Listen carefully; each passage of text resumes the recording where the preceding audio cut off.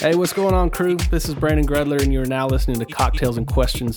We talk about artificial intelligence, and historically and throughout my life, and especially going forward, I tend to take a benevolent view of this all-encompassing, ever-headline-present AI, as does Ben and James. But for the next 30-odd minutes, we take the opposite side. What happens when AI goes wrong? Can we control it? And if so, what would we have to do to control it? Coming off the headlines this week about Boston Dynamics, did some funny stuff with the dog, and some highfalutin research project was published that got us all in a tizzy, man. So we hope you guys enjoy it. Rate and review us. Tell us what you think. Where's AI going? Can we control it? Is it too late? Is the other question. Some fun show notes for you guys. Some fun links for you to check out. Curious what you think, but more curious if you guys could rate and review and subscribe and tell all your friends and do all that stuff, man. For James and Ben and the entire Cocktails and Questions crew, thank you so much for listening. So here we go. Phones down. Drink up. This is Cocktails and Questions. Beer does taste good. Here we go. We're back. It feels like it's been forever, but it hasn't really. It's just you're back. We're all together in the same room for the first time. You guys complete me. Oh, hey, thanks, man. I'm making a heart-shaped thing with my hands. I hate that. Do you? Yeah, I do. I don't know. It's a pet peeve. Yeah, don't ever do that. Especially grown men. Yeah. How old is James? The saga continues. It is, yeah. He's 17 years old. He just did a heart-shaped hand gesture. Well, speaking of that. You know what? I actually heard the greatest quote the other day. If Wookiees live to be, I think, 400 years old, which I guess is a statistic now, then Han Solo is just one of 4 dogs that Chewbacca's owned. Right? Like, I thought it was so. Speaking of age, like he's just processing through sidekick humans, for centuries. Okay. I kind of got it. Yeah, no, it makes total sense. Speaking of sagas in the age of James and or Han Solo, we're talking about the saga of human beings, right? Because of AI. And in this news cycle, 2 things kind of came out that got us going. So a couple episodes ago, we went through our coolest things that we saw. And I don't think I marked it as cool. I think I marked it as creepy, which was the Boston Dynamics dogs that directly were influenced by or influenced from Black Mirror. And they showed 2 dogs, one communicating with each other when they had to open up the door and things like this. It made its rounds. It's pretty good. But what came out was an engineer, somebody at Boston Dynamics, who was trying to impede the progress of said robotic dog. And something happened to me emotionally that I didn't appreciate, right? And for you guys who've seen the video, you know what I'm talking about. If you haven't, we'll put it in the show notes. But essentially, this gentleman kind of nudges the dog with a broom handle or a hockey stick, kind of closes the door, and then pulls on its kind of tail, makeshift tail. And I had an emotional reaction to it that I didn't expect. And it got me thinking about humanity again, much like the Black Mirror episode. And then somewhere around the same time, I believe on the 21st of February, this thing hit the newswire, hit the news cycle, and also hit our Slack channels and Hallway Conversations, which is an article written by Jane Wakefield in BBC News with an awesome title, the second most awesome title of this podcast. Second most awesome title, AI ripe for exploitation, expert warns. I'm going to click on that. But what happened was it led to a study that had the best title, which is The Malicious Use of Artificial Intelligence, Forecasting, Prevention, and Mitigation. Done by some pretty smart people. And you lit up, James. Yeah, when I saw that, like, it's one of those things. There's a lot of clickbait for intellectuals of this sort of thing. But so this is the Future of Humanity Institute, which actually sounds a little fruity until you look and you see that's got tenured professors from Oxford, from Cambridge, from the OpenAI Consortium. There's participants from the Electronic Frontier Foundation and Brandon Gredler. Which is kind of rounded out. It's kind of like in Gilligan's Island, the skipper and his wife. No, but it's a legit crew, and they spend a lot of time delving into, we've all talked about what the upside of AI is. What's the downside of AI? And it's really freaking horrifying when you read this report. Actually, there are scenarios ranging from mass simultaneous exploitations of car hacks all the way to how AI ultimately will transform what were previously low-skilled bad actors into very high-skilled. It's called teaming, right? So can AI and humans team together? And it really just kind of freaks you out when you look, and it begs a lot of questions like, is this the future? Is this what we're going to be dealing with? Are we potentially looking at the end of days, as everybody's been sort of beating around the bush? And so, I thought it was worth sharing and discussing, if only because, it's got a lot of really impactful questions sewn into it. And I thought it'd be worth unpacking. There's a couple of things in that report that jumped out at me, and I have talked about a lot about AI, and I think I tend to take the side of AI being good, right? Benevolent AI, and that it's probably at the end of the day going to help humanity accomplish a lot of things that we haven't been able to do so far. And so these guys took a slightly different take, which is outlining everything that could possibly go wrong. Great. Which is appreciated. I mean, no, and thank you for doing that. And they're a lot smarter than I am, but I just hadn't had a list in front of me of all the shit that could possibly go wrong. I mean, they talk about swarming attacks. They talk about, the ability to like use voice to actually impersonate people perfectly. They talk a lot about the idea of sort of fake news and being able to recreate through pixel perfection videos of people doing things that they didn't actually do. And then, and causing geopolitical events or wars or those kinds of things. And then to your point, mass hacking and actually causing major systems to where not one car crashes, but 15,000 cars all crash at the exact same time. So I hadn't really thought about that. And it just made me kind of wonder, like, are we even prepared for a society where all this is possible? Mm-hmm. Because we're talking about all of these things in these sort of like micro instances. Boston Dynamics' dog, which that was a kind of a creepy thing, by the way. Real creepy. And did you see the one where they pushed over the actual robot? So for those of you, we'll put that in the show notes as well. For those of you who didn't see that, they had this humanoid robot, and they had a guy come up from behind and push it over with a hockey stick. I don't know where the guys at Boston Dynamics, they're just all hockey players, but they're beating the shit out of robots with hockey sticks. So they push this thing over, it falls on its face. And I was like, man, that was a total dick move. I can't believe that guy did that. And they got all sorts of backlash around it. But, we've seen all that stuff. I guess the bigger question is just, are we ready for a world where all of these things are possible? Well, and I think that begs an even deeper question, right? When we think about the rate of change that we're seeing right now, because the worry is not so much like, is AI going to be evil or is it going to be benevolent? I think we ultimately will have a lot to say about that, but only in as much as we can keep up with the pace of change. And so that's my first question when I think about this is, are things changing faster than we're capable of managing or adapting? And I think, when I look at it, I actually tend to err towards yes. I think about the advent of IoT, right? And that's an infinitely complex topic. If you want to put your money long term and stuff, I would think about sensor development, because sensors are going to become radically advanced over the next 10 to 15 years, and they're going to be in everything. I mean, if you think there's a lot of sensors now, you think there's a lot of spatial awareness now, you have not seen anything yet. And that's going to be throwing off data at levels of complexity that are unimaginable to the current, layman. I mean, data in and of itself right now, we've talked about this before in other discussions and with some of the work we do. Data is more complex than we know what to do with right now as it is. And it's about to become exponentially more complex and also voluminous. So yeah, my vote is things actually are kind of accelerating past where we can manage them right now. And I think that's really where the slippery slope starts, right? I would be interested in you guys' take though. Yeah. I mean, I think you'd be hard pressed to argue, like you said, you can't tell me that it's not moving faster than ever before, right? It's human nature. It's the nature of technology in and of itself, right? It Moore's law over and over and over again, right? Even there's a Moore's law to a Moore's law at some point. But you brought up something with Adobe, which I think is really interesting. Or you didn't say Adobe, I did.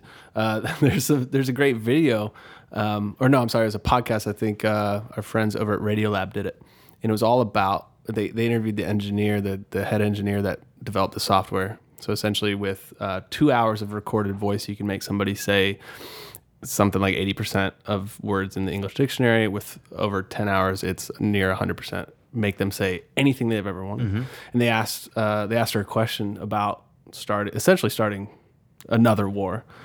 And you could tell in the hesitation in her voice, she just clearly hadn't thought about it. Yeah. And now it's too late, right?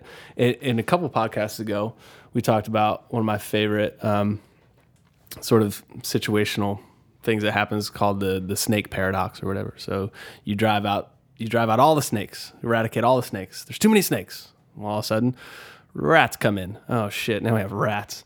What did the rats bring? Disease. Fuck! All I wanted to do is do the snakes, right? And that's with a very physical object against another living being. And what's happening is we're now talking about machines that learn at a faster rate that we can't fathom. We can't conceive how fast they're growing.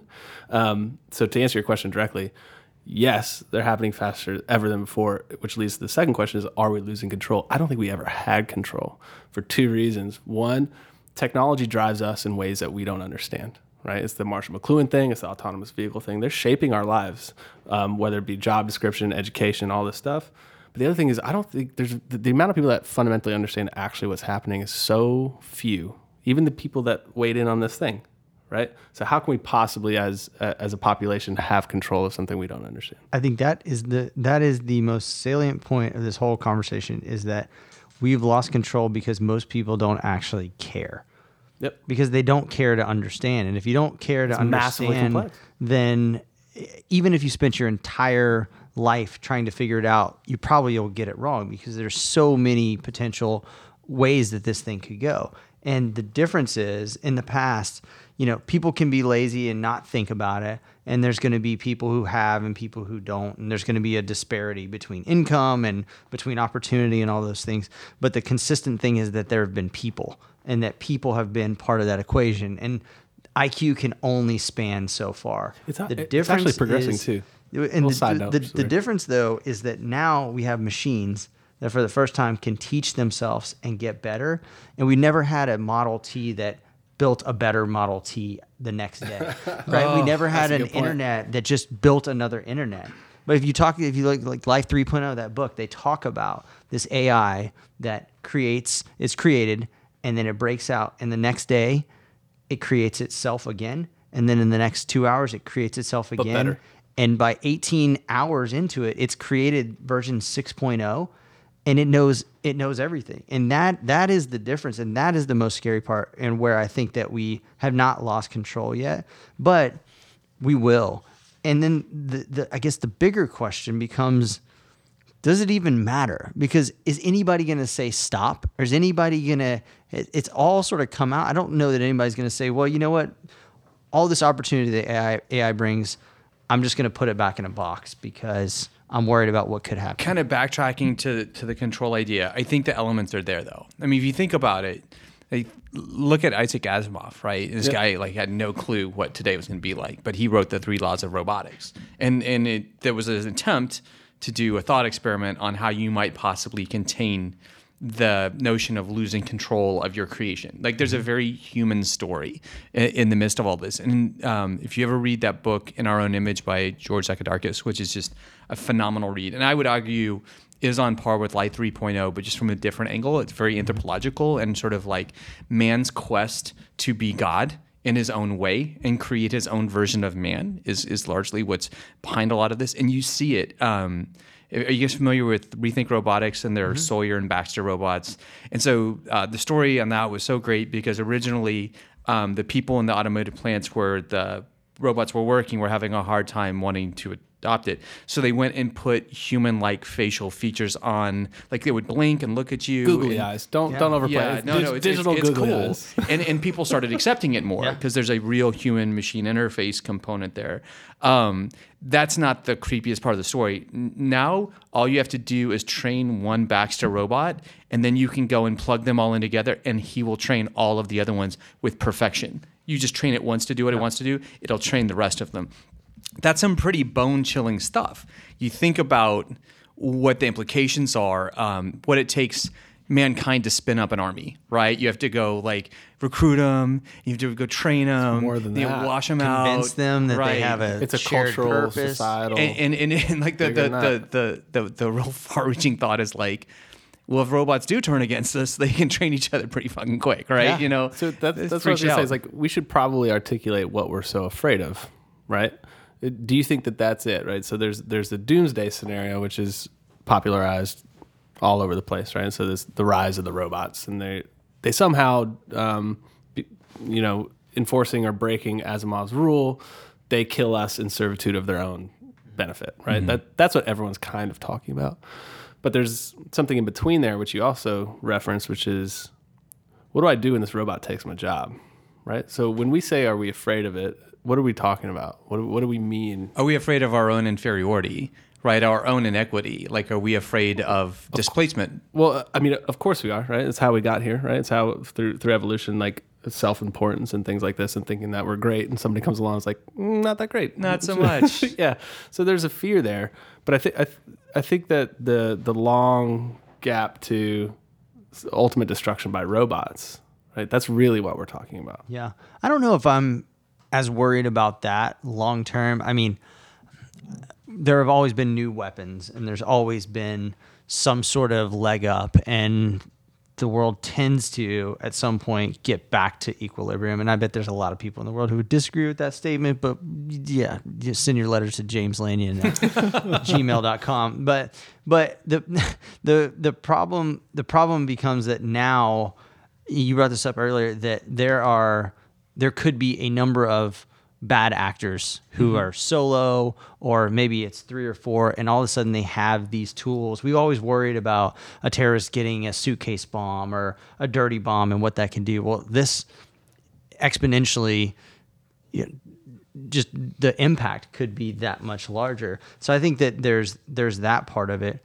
I think the other part of it is less about like doomsday and destruction, but more what could happen from a manipulation standpoint. So what I was reading an article about one of the problems could be maybe marketers or some sort of nefarious being who decides that they're going to create a robot who can go through and learn everything that it needs to know about you by listening to your amazing podcast, which you should rate 5 stars on iTunes. Why I'm purposely throwing them off my age trail. Or, but go back and look at everything that you've done on social and all your search history and all those things, and understand who you are and communicate to you in a way that it knows what you want better than you do, and start to manipulate you to do things, whether it's, part with your money or part with your spouse there's all kinds of crazy. And to me, I think that's the area that's a little bit less doomsday, but that people aren't thinking about, that could be this sort of like underpinning that could start a whole domino effect. Yeah. Well, and you brought up a really good question earlier, which is like, why does it even matter, right? Like, are we just resigned to it? It doesn't matter. Or are we overplaying it? And I would argue it matters a lot.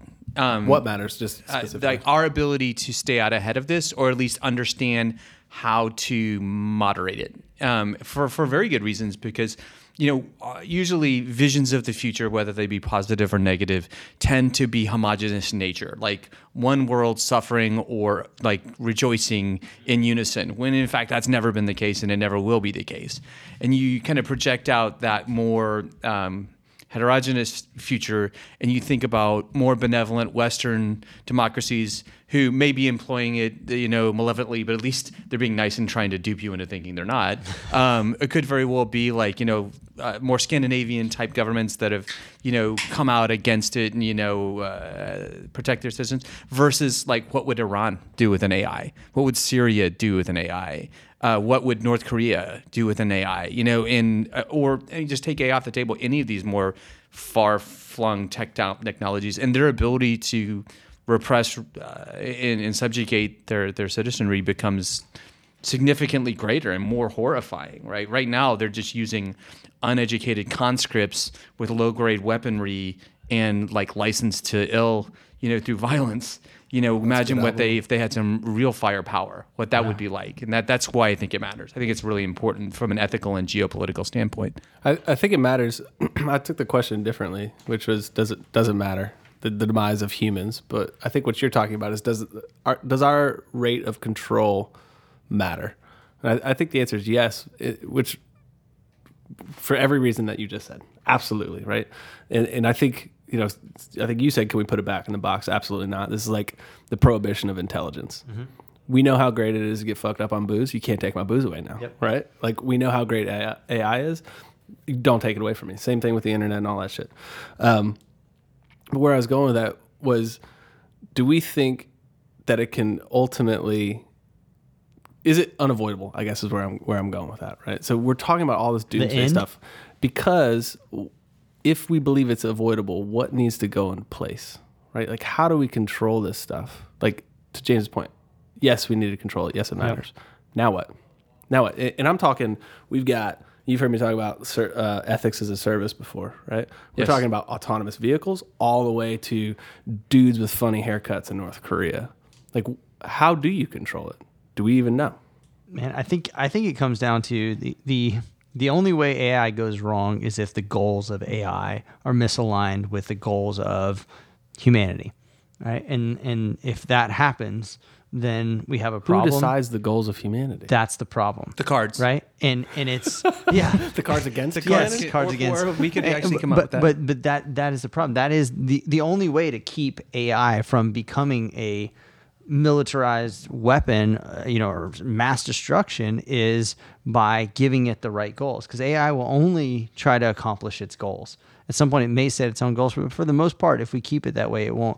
The problem becomes that when everyone has access to AI, you can't really determine what people's goals are or keep them from setting malicious goals. I mean, look at school shootings, and you can talk about gun control in a number of different ways, but I mean, those folks got their hands on these weapons and they decided to do something different. Now they may have access to a whole new set of weapons. So I think that there's a couple of ways that it works. I mean, one is that you start to try to put it back in a box, and like some Scandinavian countries and like some governments and the OpenAI project and a lot of the folks, the guy who wrote Life 3.0, they're trying to put rules in place that allow AI to only be developed to a certain point and say that you can't do these things. But then you have somebody like Facebook, Amazon, Google, AlphaGo, all those folks developing these technologies that are for good that they put into the market, and everybody loves them. Mm-hmm. And it's really easy for a set of hackers or a government to just grab that, change a couple of lines of code, and all of a sudden the exact same technology is used for something totally different. And that's the part to me that reappropriation. I don't know how you do anything about that. So that's probably the most legit point, right? This whole idea of like, what can you do versus what will you do? And I think part of it has to do with just, cultural regulation. Like we're talking about things that society's not even remotely close to prepared to deal with right now. And it's having to. One of my favorite moments was when I was talking about IBM Watson on Jeopardy, and Brandon was like, I'm not impressed. He's like, I'm not. He's not. But I was like, but it got Alex Trebek's sort of like, inside baseball. He's like, not impressed. And the truth is like, you're right. Like AI right now, and Max Tegmark, right? Yep. He's like, yeah, it's about multiplicity of tasks. Like you get one that can actually go and compute pi to 9 million digits, and you ask it to go make a piece of toast, and it collapses in on itself. Mm-hmm. So is it all that brilliant? Well, it's great at that one task. But it will get better. And I think part of the cheat or the hack is going to be conditioning us as a culture to respect the potential of it, just like we have with nuclear weapons, right? Yeah. This whole idea of like, mutually assured destruction, keeping everything in the stasis. And I think that's probably what we'll end up seeing. Yeah. And I think what's this saying? There's people's overestimation of their ability and inability to predict the future. Right. And so what you're talking about, so two progressions that I'm thinking through of like how this thing comes into place in another following. Fuck, this is a great podcast, man. So right now, so there's kind of three phases of AI. There's largely referred to as narrow, general, and then what we're talking about is referred to as super. Mm-hmm. Right. So narrow intelligence is what James is talking about. Like, can I go and generally understand every pitcher in every World Series and then blah, blah, blah, blah, blah. Yeah, because you gave me one job and I'm really good at it. Mm-hmm. But then if you ask me to do toast, I fall over. general AI we're seeing right now, like in the assistants, right? They can kind of do some things like that. But we're talking about super intelligence. And back to my point, I don't think people understand, including the people in this room, what we're talking about, right? It's like people's inability to understand exponential growth. They can't understand what robots building robots actually means, right? And then the other thing too is when you watch the progression of, how AI is going to impact us. So the complementary AI is already here. Your point about Google, people enjoy it all the time. We got Siri, she sucks. We got Alexa. God, does she? We got all this stuff, right? But then there's augmentation will start to happen. We're already seeing that in law offices and doctors' offices all over the place. But then what happens is displacement and replacement. That's the fast follow. But then what happens right after that is we have to decide, assuming that we're going to handle the code, we have to understand what we're going to do with the humans, right? So if all of these people are ultimately displaced and replaced, what do we do with them? How do we care for them? How do we feed them? Yep. What's happening? We're going to have to do a universal basic income podcast. And so that's where I go. So I don't go to the militaristic thing because we've seen this exercise. God, I'm just going to knock on wood before I say this, with the nuclear mutually assured destruction. We've seen sort of how that happens. So I believe self-preservation is the highest order. Yep.